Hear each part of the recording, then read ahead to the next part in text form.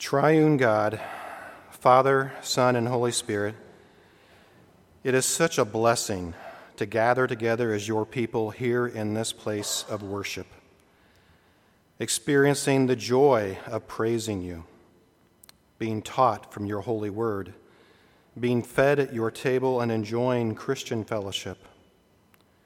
We echo the words of David saying, "I give you thanks, O Lord, with my whole heart. Before the gods I sing your praise. I bow down toward your holy temple and give thanks to your name for your steadfast love and your faithfulness. For you have exalted above all things your name and your word.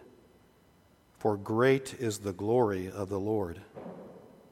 May every aspect of our service this morning be a fitting reflection of your love, your faithfulness, your name, your word, and your glory. Indeed, may every ministry of Redeemer be a fitting reflection of these same attributes. Be with each ministry leader, we pray. Give them an unquenchable zeal to grow your kingdom, and give them a true servant's heart that demonstrates compassion and patience. Through these ministries, may every member of our covenant body be drawn closer to you, and may our surrounding community see clearly the light of the gospel of Jesus Christ in our words, our deeds, and our fellowship. And as we perhaps experience the wrath and scorn of the world around us, protect us, whether it be in our workplace, our neighborhoods, even our own families. Enable us to be strong in the Lord and in the strength of his might, to take up the whole armor of God, that we may be able to withstand in the evil day, and having done all, to stand firm. Lord, we lift up our needs and wants before you this morning, and we bring them with confidence, knowing you have searched me and known me. You know when I sit down and when I rise up. You discern my thoughts from afar. Even before a word is on my tongue, behold, O Lord, you know it altogether. You hem me behind and before, and lay your hand upon me. We pray for those in need of physical, mental, and spiritual healing. We pray for those health issues noted in our bulletin. We think of Brian and Una, Dick, Terry, Evan, Ken, and Greg. Lord, we pray for healing according to your will and your timeline. And Lord, when that healing does not come, Lord, we pray for a special measure of your grace and your peace.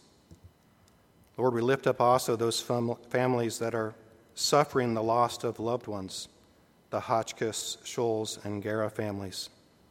Lord, we pray that you would minister to them, provide comfort through your Holy Spirit, that you would use us also as the hands and feet of your church to minister to them. Lord, we pray for those here with unsaved family members. Encourage them, use them as gracious witnesses of the gospel. And for those with wayward family members that have returned to you, we praise you and give you all the glory. We pray for those in difficult financial situations, and we ask for your wisdom and your provision. We pray for those that have been blessed with plenty, that they would not be haughty, nor set their hopes on the uncertainty of riches, but on God, who richly provides us with everything to enjoy. They are to do good, to be rich in good works, to be generous and ready to share, thus storing up treasure for themselves as a good foundation for the future, so that they may take hold of that which is truly life.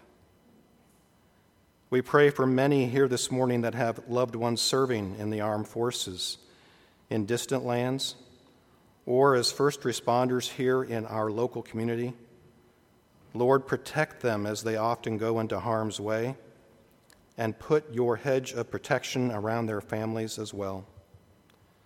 Lord, we lift up our leaders at all levels of government in both elected and appointed positions. Instill within them a passion for your truth, your justice, and your mercy. And give us a proper respect for these leaders, knowing they serve as part of your ordained plan for our lives. Lord, we praise you and thank you for the amazing gift of your authoritative, inerrant, living word. We know that all Scripture is breathed out by you and profitable for teaching, for reproof, for correction, and for training in righteousness, that the man of God may be complete, equipped for every good work. May Pastor Choi and every pastor that fills the pulpit here at Redeemer be bold and faithful in the expositional preaching of your word. As we hear the message prepared for us today, focus our hearts and minds to understand, to cherish, to act upon the life-transforming power of the gospel of Jesus Christ. For the warning that follows shortly after these verses in 2 Timothy are sobering. For the time is coming when people will not endure sound teaching, but having itching ears, they will accumulate for themselves teachers to suit their own passions, and they will turn away from listening to the truth and wander off into myths. Lord, we need your divine, unchanging truth, not the myths and lies of the devil and the world that suit our sinful human desires. Lord, all this we lift before you in the powerful and majestic name of our Lord and Savior, our mediator and our King, Jesus Christ. Amen.